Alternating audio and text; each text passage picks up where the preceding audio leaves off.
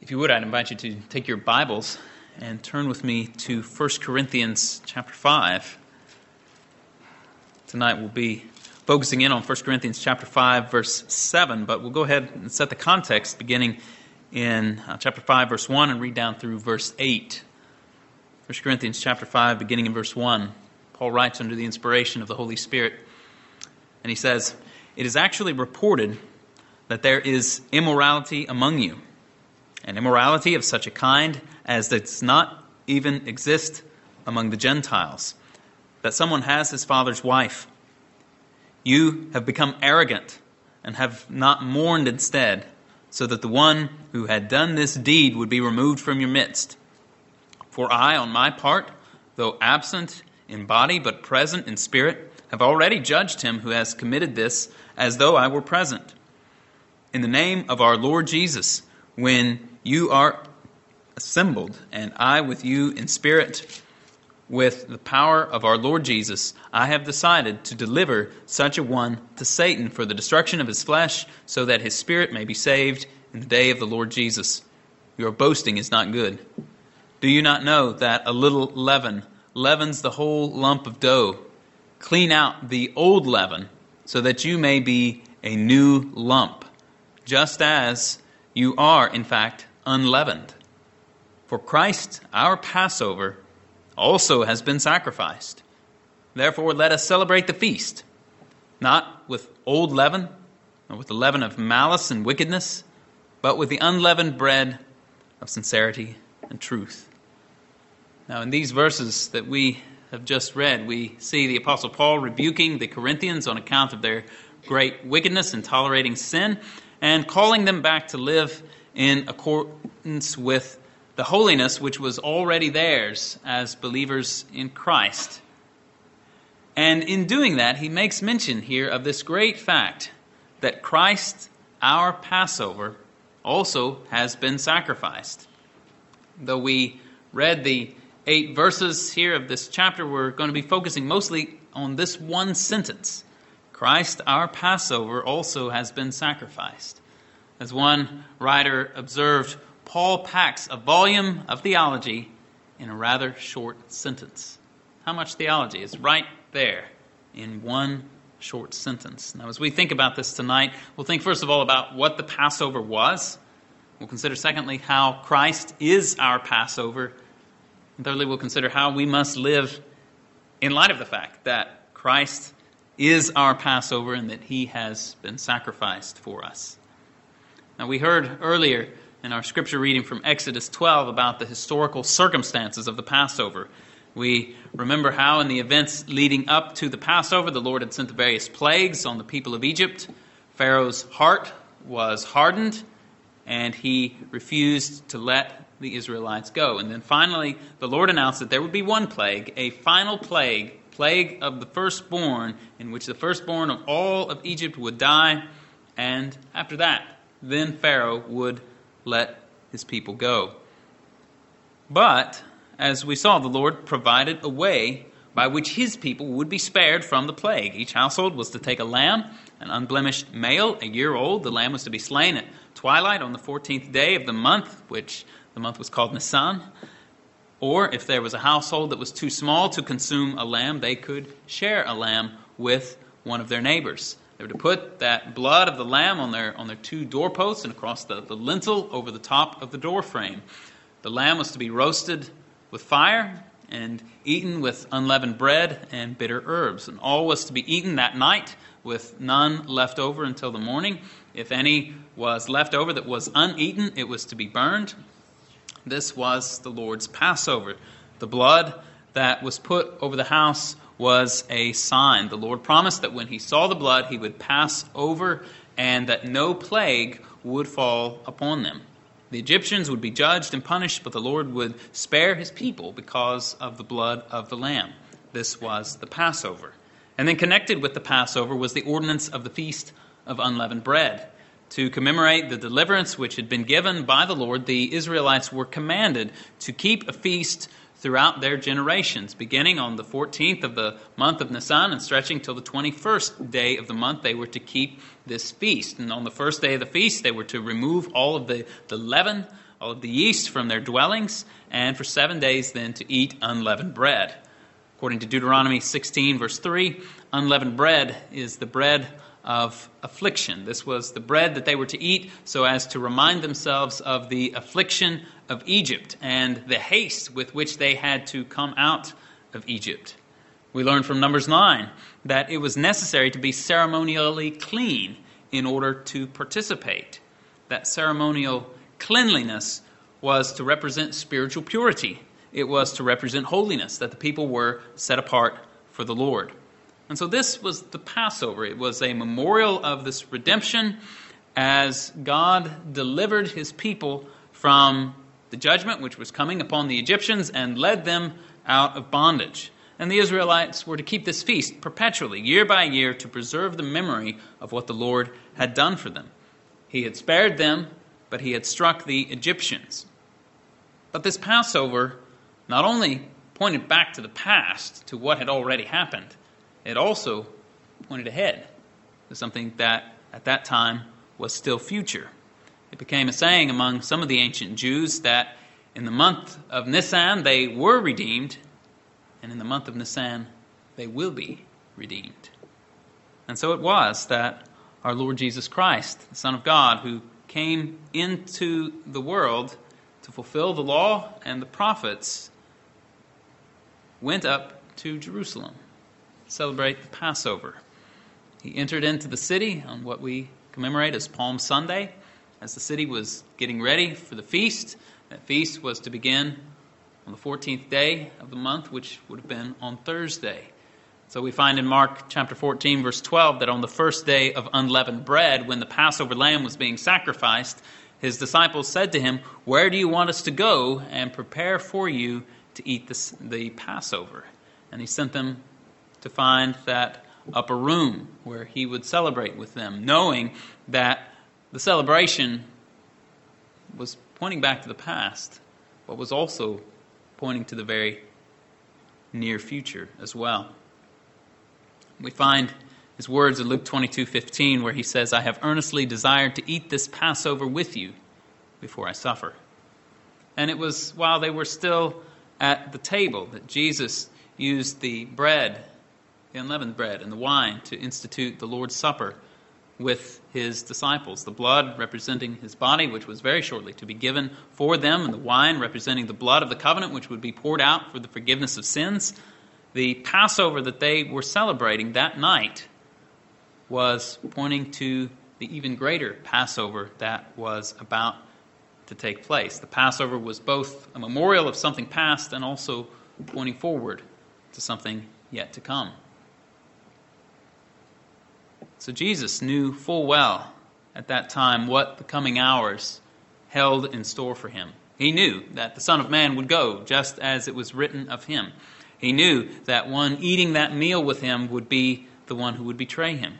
He knew that before the rooster crowed, Peter would deny him 3 times. And so it turned out. And we know the story, how Jesus sweated profusely, that his sweat became like drops of blood in Gethsemane, while he cried out, "Father, if it be your will, take this cup from me. Yet not my will, but yours be done." We know how, while Jesus was there, Judas was yet leading a mob there for Christ to be arrested. And while Christ was pouring out his soul in prayer, the rest of the disciples could not even stay awake. We know how Christ was arrested and taken, how he was condemned by the high priest and the Sanhedrin, how he was taken to Pontius Pilate, and how, given the choice, the crowd preferred to have a murderer, Barabbas, released to them instead of their Messiah.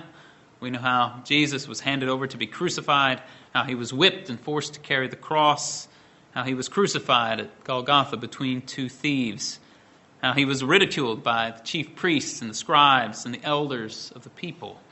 We know how they said, "He saved others, he cannot save himself. He is the King of Israel. Let him come down now from the cross, and we will believe in him." He trusts in God let God rescue him now if he delights in him. And we know of the darkness that came over the whole land that Friday afternoon from the 6th hour to the 9th hour, what would be in our terms from 12 o'clock to 3 o'clock, and how Jesus cried out, my God, why have you forsaken me?" And we know how shortly thereafter he gave out a loud cry and died. He gave up his spirit. In all of this, Jesus was giving his life as a ransom for many. And in this, we are redeemed, as Peter says, with precious blood, as of a lamb, unblemished and spotless, the blood of Christ. And thus it is, as we've seen, that Paul can drop this one sentence that is so rich in all of its theological implications here in 1 Corinthians 5. For Christ, our Passover, has also been sacrificed. Now we've seen what the Passover was. Now how is it that Christ is our Passover? Well, the answer is really quite simple. Just as the Passover lamb caused the judgment of God to pass over the households of those who were under its blood, even so the judgment of God passes over all of those who are under the blood of Christ. The Passover in Egypt was, as it were, a small picture of what was coming, both in terms of judgment and mercy. The judgment demonstrated there in Egypt, terrible as it was just a small picture of the judgment of God that will one day be poured out on all of the entire world. And the mercy of God that was shown there to the Israelites, as great and as wonderful as it was really just a small picture of the great mercy that would one day be poured out when he to whom the Passover pointed would be slain.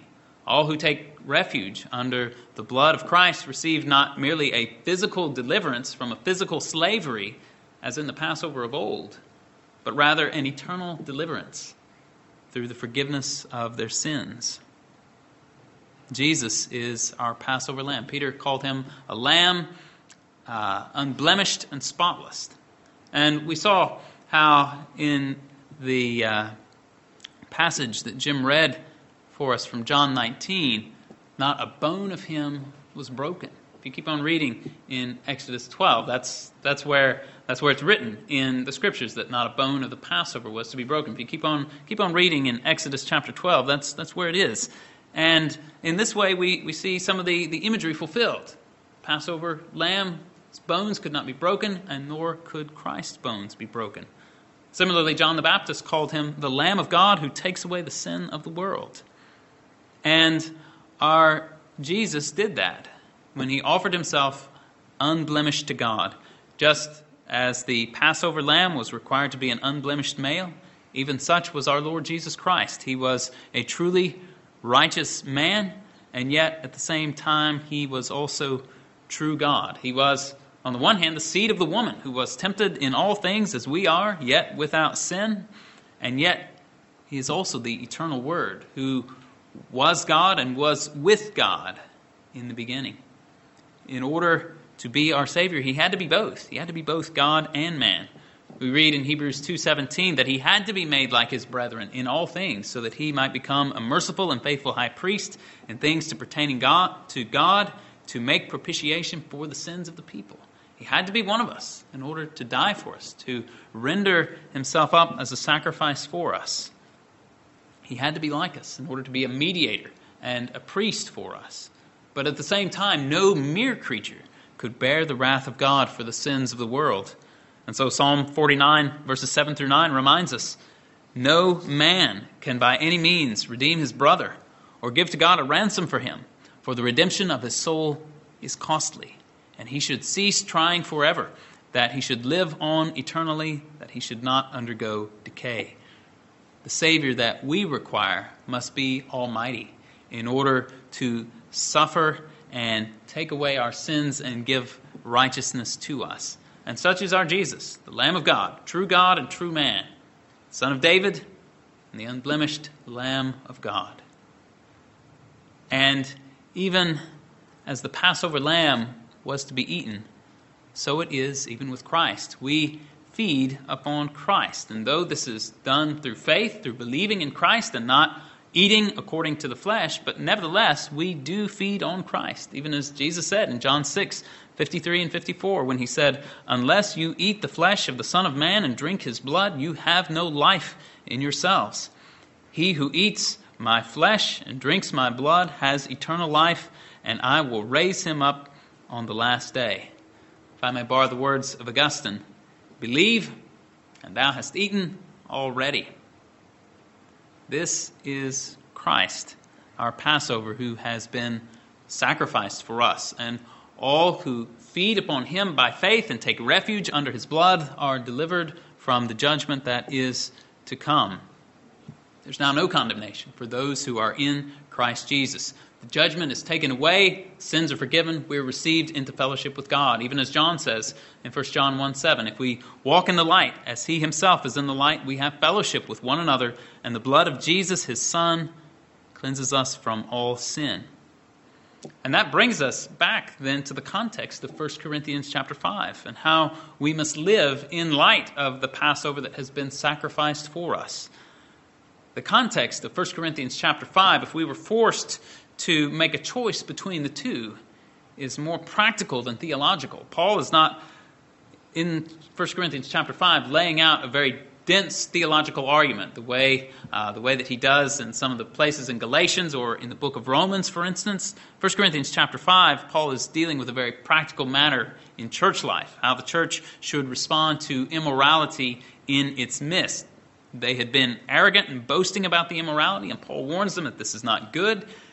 And he warns them that a little leaven, he says, leavens the whole lump. Just as it doesn't take but a little bit of yeast to leaven an entire lump of dough, so also just a little bit of sin, a little bit of ungodliness within the church can do great harm and damage to the church. And so he counsels them to clean out the old leaven so that they may be a new lump. And he tells them that they are, in fact, already unleavened. And the reason why they already are unleavened is found in those words that we're considering tonight. Why are they an unleavened loaf? Answer, for Christ, our Passover, has been sacrificed. They already are unleavened because Christ had been sacrificed for them. In other words, they had already been made holy. They had already been set apart to the Lord because of Christ's sacrifice for them. And what Paul is here doing is calling them to live out in practical terms the truth of who they really already were in Christ. As so often in the New Testament, the indicative becomes the basis for the imperative. What was objectively true of them forms the basis for Paul's instruction. You are holy. Now you need to live like it. They had already been made holy in Christ and received the forgiveness of sins by grace through faith. And now they must live out this holiness that they had received. And this is what Paul is getting at there in verse 8, where he says, "Therefore let us celebrate the feast, not with the old leaven, nor with the leaven of malice and wickedness, but with the unleavened bread of sincerity and truth." And in calling these believers to celebrate the feast, he's not commanding them to celebrate the Passover, nor is he giving instructions about the Lord's Supper, but rather he's comparing the Christian life itself to a feast, the feast of unleavened bread, which followed the slaying of the Passover lamb and was to be kept without leaven. Paul says, live the rest of your lives without this leaven, meaning without this sin. Turn from it and live this unleavened life. Keep the feast.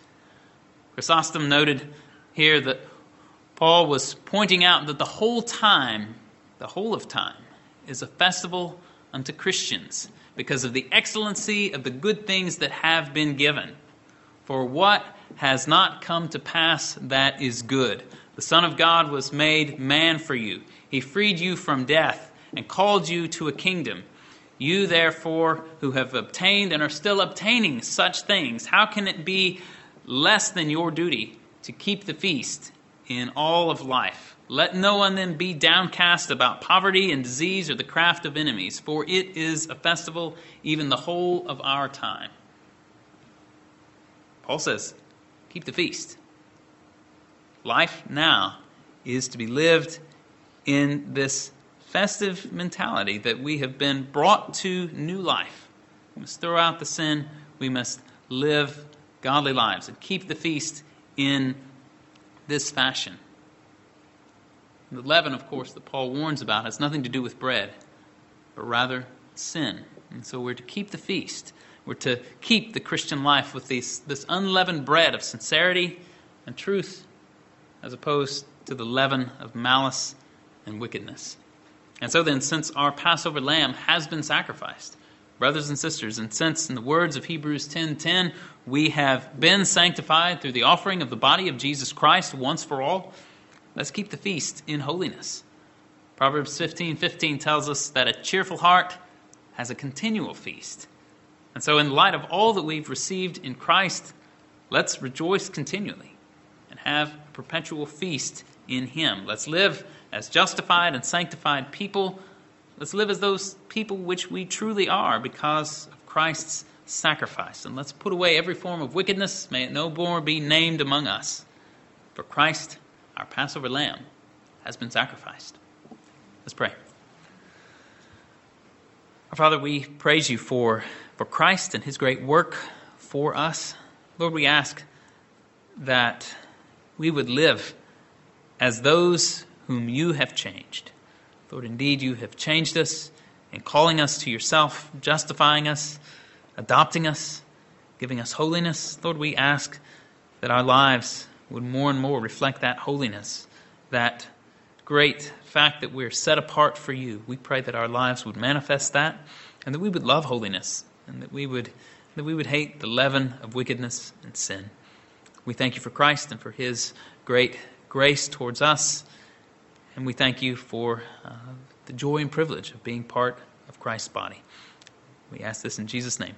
Amen.